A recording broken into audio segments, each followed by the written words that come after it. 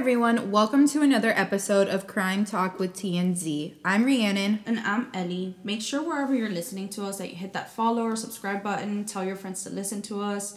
If you're listening to us on Apple Podcasts, make sure to give us a rating so we can get on the map more. Be sure to follow us on Instagram and Twitter. That's where we post all our updates. We really appreciate it.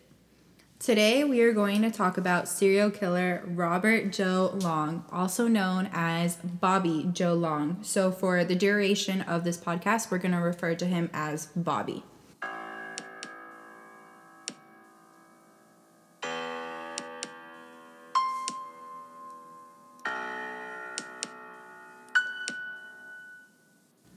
Bobby was born on October 14th, 1953 in Canova, West Virginia to Joe and Luella Long.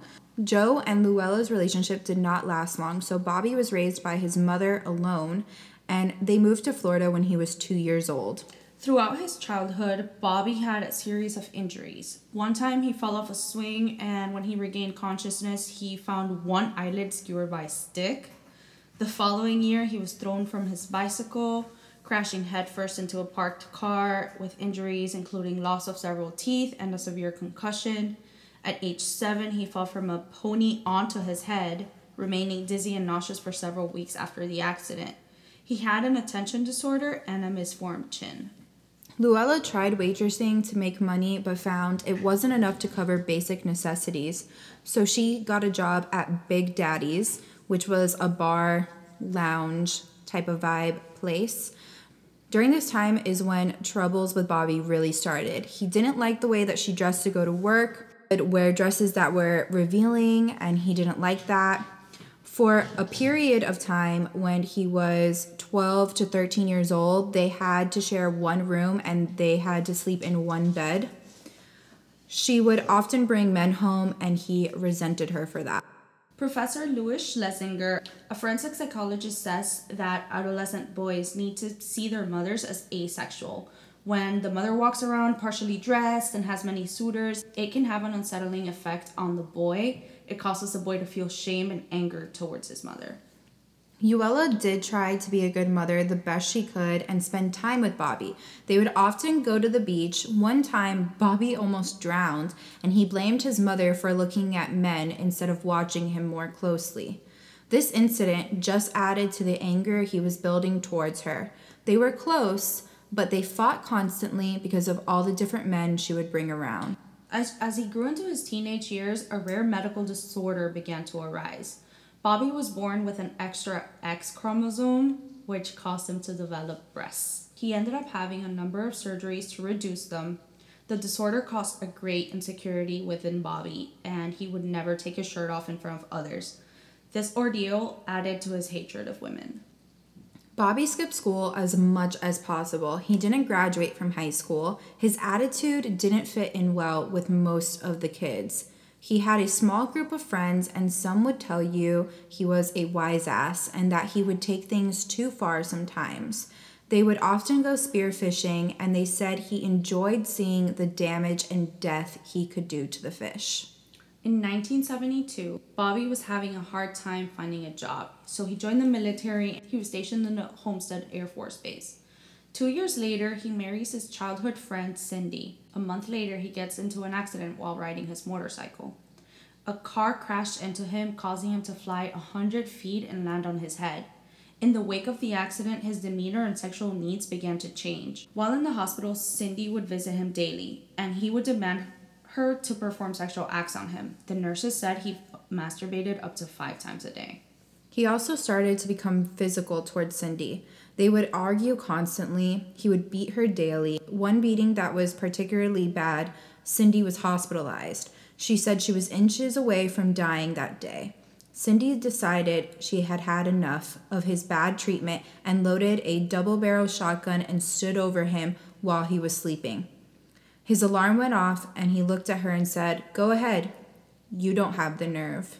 Cindy couldn't do it because of their children were in the next room and she didn't want to be without them. So Cindy packed up her things and the kids and she left. They were officially divorced in 1980.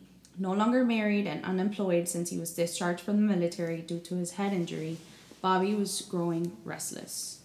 Bobby then began terrorizing Miami, Ocala, and Fort Lauderdale as the classified ads rapist, preying on housewives in midday attacks. He would look for ads of items being sold in the people's homes. If the husband was home, then he would simply say he wasn't interested in the item. If the wife was home alone, then he would bound her, rape her violently, and then rob the home before leaving.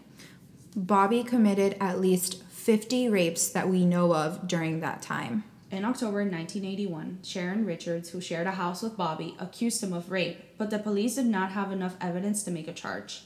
Just 2 weeks later, Bobby hit Sharon during an argument. He then decided to leave Tampa and went to stay with his parents in West Virginia until 1983. In July 1983, Bobby met Emma at a Humana hospital where he worked as an x-ray tech and she as a nurse. They soon became a couple. Emma encouraged him to attend church. He gave her jewelry that were stolen from his rape victims. She never questioned him about how he was able to afford these expensive gifts and was unaware that they came from his victims. Then, in September, he was found guilty on the assault charges stemming from the 1981 incident with Sharon. This enraged Bobby, and he wrote numerous letters to the judge demanding a new trial. He claimed he had done nothing criminal and that the whole incident had been Sharon's fault. A month later, he was charged with sending an obscene letter and photographs to a 12-year-old girl in Tampa. Officials had traced phone calls Bobby had made to the 12-year-old, and he received a sentence of 2 days in jail and 6 months probation. In early 1984, Bobby got his retrial in the Sharon Richards case and was acquitted of assault charges, despite the testimony of a number of witnesses against him. As he left the courtroom, he turned and laughed at her. On May 13th, a couple of teenage boys were walking across a field near I-75, southeast of Tampa, and then they noticed an overwhelmingly bad smell. They went closer to investigate and found the mangled remains of a nude woman. It was estimated that the body had been there for 3 days. She was face down, her wrists were loosely tied together behind her back, and a noose draped 3 times around her neck. The ropes used to bind her and the one around her neck were 2 different types. She had severe bruising from being beaten prior to death. The woman's hips had been broken in order to allow for both of her legs to be pulled at right angles to her body. Investigators felt that she had been placed that way for shock value. Medical examiner Charles Digg performed the autopsy and stated the cause of death as strangulation and confirmed that she had been raped. Due to the infestation of maggots and the decomposition, especially around her face, it was hard to determine her age and race. However, he speculated that she might be Asian. At the scene, investigators found a set of tire tracks that led into and out of the field. They cast plaster tire impressions and found that the front and right rear tires were the same standard tread design, but the left rear tire had an unusual tire design. They also found red nylon fibers on the victim and sent that back to the FBI to be analyzed. The FBI concluded that it was a type of cheap carpeting used in an automobile. A missing persons report of a young Asian female seemed to match the victim's physical features. Remember, this is the early 80s, so DNA was not used yet. They had to confirm her identity with fingerprints, and they were able to confirm that it was Lana Long. She was 20 years old and had worked as a dancer at the Sly Fox Lounge on the Tampa Strip. She didn't have a car and would often look to strangers for rides. It seemed that she met the wrong person at the wrong time. Her murder was not mentioned in the press much. Her story was buried in the back of the Tampa Tribune, so the city had no idea of the monster that was lurking around. 2 weeks later, on May 27th, another female body was found in a lover's lane near Plant City, north of I-4 in Hillsborough County. It was estimated that she had been dead for about 12 hours. She was on her back wearing a green t-shirt which had been ripped up the front and pulled back, leaving her arms in the sleeves to bind them. Her wrists had been tied loosely behind her back. A rope had been wounded 3 times around her neck. Her neck and cheeks had been cut. She had a wide slicing cut on her neck almost a foot long from ear to ear that severed a large blood vessel, and she had a massive blunt trauma injury over her left ear. She was stabbed, strangled, and beaten to death. There was also evidence that she had been raped. A blood-stained white jumper and white pantyhose were found hanging from a tree limb. On the victim's body, there was a reddish fiber on her left breast and several strands of hair on her stomach and under her right hand. Semen stains were found on the victim's clothing. There were tire tracks found at the scene. Those tire tracks and the red fibers gave investigators a connection to Lana's murder, and they believed they were both committed by the same person. Through hair analysis, they determined that the hair came from a Caucasian male. Investigators put out a composition drawing of the victim in hopes that someone would identify her. She turned out to be Michelle Sims. Michelle was 22 years old and was working as a prostitute. They questioned other girls to try to figure out who was the last person she was seen with, but all leads went cold. With Lana and Michelle's murders, they figured this man was targeting young prostitutes, and they went out to the Tampa Strip and they just wanted to warn as many girls as possible that there was a Caucasian male with brown hair murdering prostitutes, and if they saw anything strange, to let them know.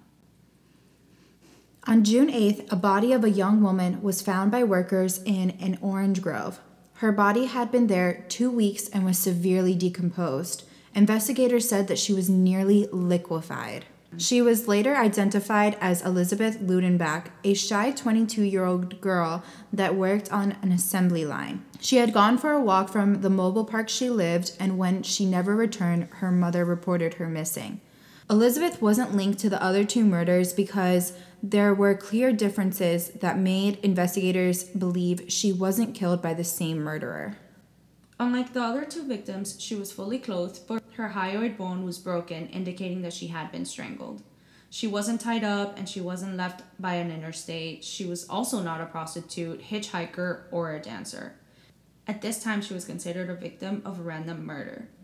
Only later would her clothing be checked and found to yield the same two types of red fibers that would link her to the other cases. For 3 to 4 months, there were no murders. Then, on October 7th, a woman's body was found by a ranch hand on a cattle ranch north of Hillsborough State Park. She had been dead for around a week. Her body had been shoved under a barbed wire fence and was lying face down. Her clothing was scattered all around that area, her panties on the fence and her bra on the gate. She had been raped and strangled and then killed with a shot to the back of her head. The use of a gun was different from Lana and Michelle's cases. She was identified by her fingerprints as Chanel Devon Williams, an 18-year-old girl who had just been released from jail after being arrested for prostitution. The lab found both types of red carpet fibers on her clothing, a brown Caucasian pubic hair on her sweater, and semen stains on her clothing. The semen found on Chanel did not match the semen found on Michelle, but investigators felt all the other similarities in the cases outweighed the different semen because both women were prostitutes. They felt Lana, Michelle, and Chanel were murdered by the same person. On October 14th, a fifth body was discovered in northeastern Hillsborough County. Her wrists were bound with a red bandana. Her legs and neck had been tied with a long, thick shoelace. She had been beaten in the face and raped. Her yellow sweatshirt was pulled up to her neck, exposing a bruised and bloody torso, which showed signs that she had been dragged. She was wearing only the sweatshirt, but the rest of her clothing were scattered nearby. The cause of death was strangulation. Because she was a known prostitute and drug addict, the investigating team had recognized her. But she was officially identified by her fingerprints as 28-year-old Karen Beth Dinsbrand. Red fibers and brown Caucasian pubic hairs were found on her, which linked her to the other victims once again. 2 weeks after Karen is found, on Halloween, another body of a woman is found by a man clearing a ditch next to US 301 on the northern edge of Hillsborough County. She was mummified with a little hair still attached to her skull. She had been strangled to death with the black cloth choker that she wore around her neck. It was difficult to tell when she had been killed and dumped there. There was no evidence to tie her to the other victims, but investigators didn't completely rule her out of the investigation. They wouldn't learn of her identity until they had Bobby in custody. She was 22-year-old prostitute Kimberly Kyle Hoops, also known as Sugar. On the evening of November 2nd, Lisa McVeigh is abducted by Bobby and held for 26 hours. Throughout those 26 hours, he repeatedly rapes her, and we're not going to get into the details in this episode about Lisa because our previous episode is a whole episode dedicated to her. But remember that Lisa was able to provide the police with details about her captor. A couple of days after Lisa's release on November 6th, another woman's body is found in Pasco County, a county over from Hillsborough.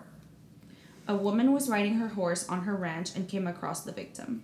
The victim's body parts had been severed and scattered throughout the field. A cord was tied twice around the neck and thick shoelace bound the wrists together.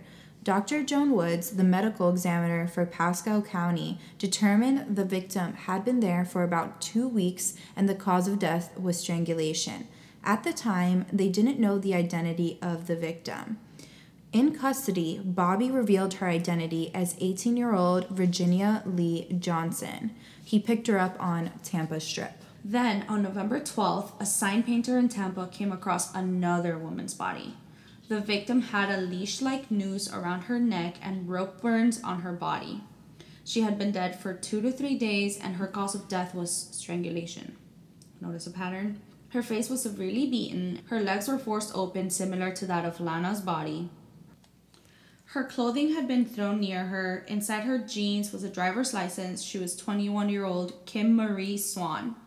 She worked as a dancer at the Sly Fox Lounge, and there was red carpet fibers and some brown hairs on her jeans. I feel like her and Lana were placed in the same way because they both came from the same place. The Sly Fox Lounge. What if they knew each other? I mean, it's possible. They could have been co-workers. Yeah. Police had discovered all these bodies in a short amount of time, but had no leads as to who was committing these murders. They were trying to find this murderer and trying to find Lisa's abductor. They didn't know yet that this was the same person. On November 15th, Detectives Wolf and Helms were on cruise patrol in Tampa when they saw a red Dodge Magnum. They pulled the car over and they checked his license.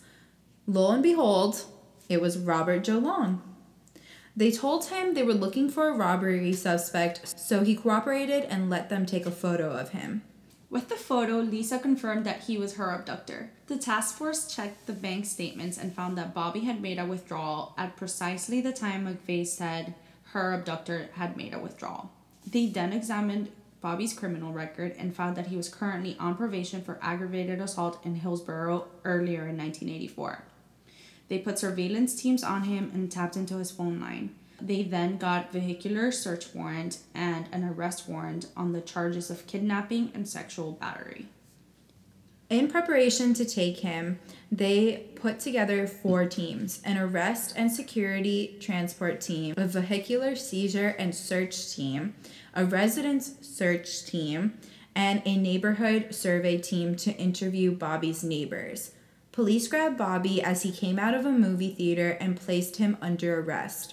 All the other teams went into action. They removed carpet from his car and sent it to the lab to be analyzed. They disassembled the car's interior to check for fibers from victims' clothing and rope, victims' fingerprints, blood, and any other physical evidence that they could possibly find. In Bobby's apartment, they found a barrette that belonged to Lisa. They found plenty of nude photos of women, including photos that Bobby had taken of himself raping some victims.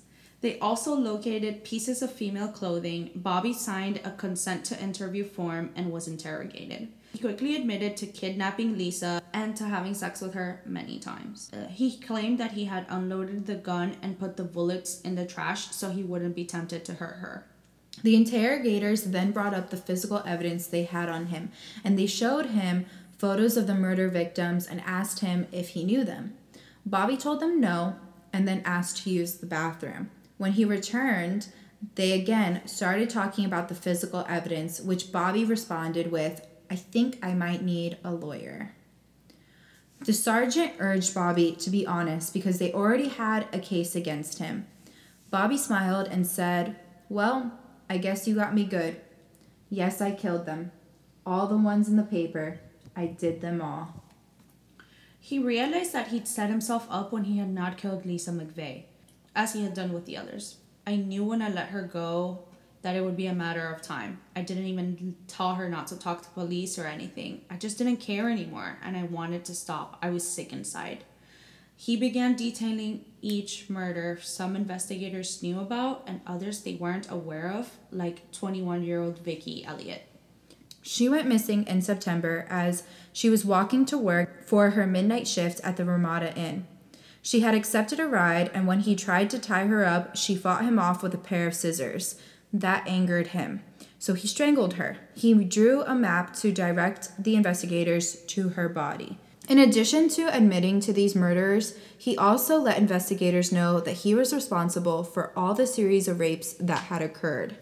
They realized they had the classified ads rapist in front of them. Let's listen to what Bobby said his reasoning is for what he did. All the victims, all of them, and you're talking about a lot of them, a lot. A lot of lives just gone right down the tubes because of me, in one way or another. And it's not a good feeling. It's not a pleasant feeling. I'm not proud of anything I've done. And the worst thing is I don't understand why. I don't understand why. After a grand jury hearing, Bobby was charged with 8 counts of murder and sexual battery and 9 counts of kidnapping, with 1 count of murder pending for Virginia Johnson, which was decided by Pasco County's grand jury. He was also charged with violating his probation for aggravated assault. Because of the murder charges, he was refused bail. While in custody, there were 2 other bodies found. On November 19th, a woman's corpse floated up on the Hillsborough River. She had been strangled. She was never identified, but she fit Bobby's profile. Then, on November 22nd, another woman's skeletal remains were found. She was identified as Artis Wick, and her remains were at least 6 to 8 months old. Her hands were bound, and her death was attributed to Bobby by the FBI and Hillsborough County Police Department, although he never confessed to the crime, and he was never charged. Police believe that while she was the last victim found, she may have been the first to die. The state attorney and public defender's office in Hillsborough County reached a plea bargain for 8 of the homicides and abduction and rape of Lisa McVeigh. Bobby pled guilty on September 24th, 1985, to all those crimes, receiving 26 life sentences without the possibility of parole and 7 life sentences with the possibility of parole after 25 years. The state retained the option to seek the death penalty for the murder of Michelle Sims. In July 1986, the penalty phase for Michelle Sims' trial was held in Tampa, and Bobby was found guilty and sentenced to die in Florida's electric chair. So, a little fun fact for everyone. Florida is one of the few states that the electric chair is still an option for execution. Though, since the lethal injection was introduced, that's the typical method. During his incarceration, Lisa tried to visit him. Let's hear her thoughts on that. Requested through our state governor, I want to go see him. And I was denied. I was told that Florida is probably one of the last states that doesn't let a victim talk to the perpetrator because they can't control what he's going to say. I get that. I understand that. And that he may interrupt my healing. That's my choice. That shouldn't be their choice to make a decision.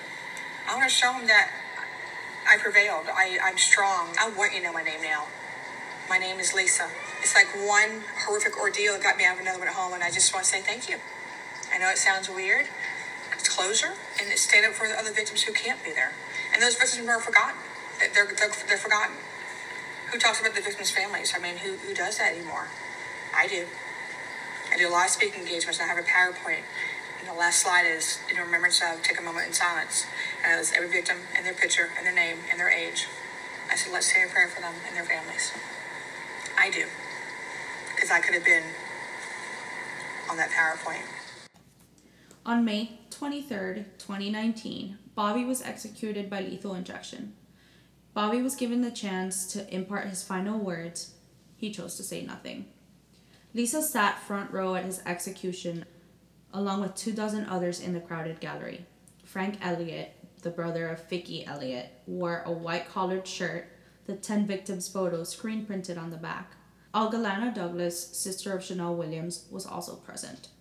Linda Nuttall, who was one of the women Bobby attacked while he was the classified ads rapist, was also present for his execution. She said, "I had and I continue to have a joyful life. Today, justice was served." His execution won't bring all the loved ones they lost back, but the families feel justice has been served and they finally have the closure they needed. Thank you everyone so much for tuning in to our episode of Crime Talk with TMZ. Thank you for listening to our podcast. I know that there are a lot of crime podcasts to choose from out there. We will always have new stories for you every week. Check our Instagram, Twitter, and Facebook pages for updates.